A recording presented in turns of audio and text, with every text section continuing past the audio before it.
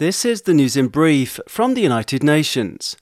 UN-appointed independent human rights experts issued an alert on Friday that the latest measures targeting women and girls by Afghanistan's de facto authorities may be a crime against humanity.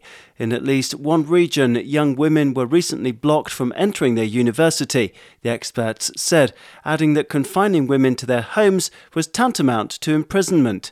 Men have reportedly suffered brutal beatings by Taliban officers for accompanying women wearing colourful clothing, according to the experts, who also noted that for months, women human rights defenders have been increasingly targeted, beaten and arrested.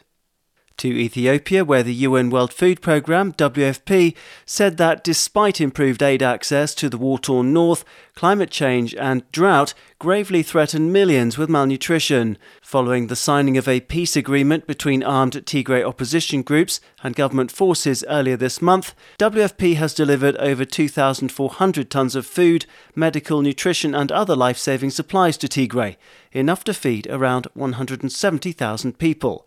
While all 4 road corridors into Tigray have reopened, deliveries are not matching the scale of need, the UN agency said, appealing for access to all parts of the region to deliver food and nutrition assistance to 2.3 million people. For the first time, UN humanitarian air service flights are operating into Shire Airport in Tigray, carrying passengers and relief items.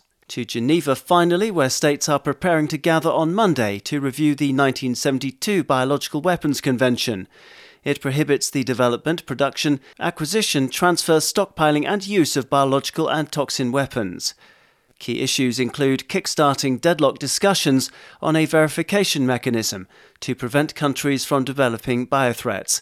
Here's the designated president of the review conference, Italy's Leonardo Bencini. You see, a lot of countries still want to restart negotiations on legally binding protocols.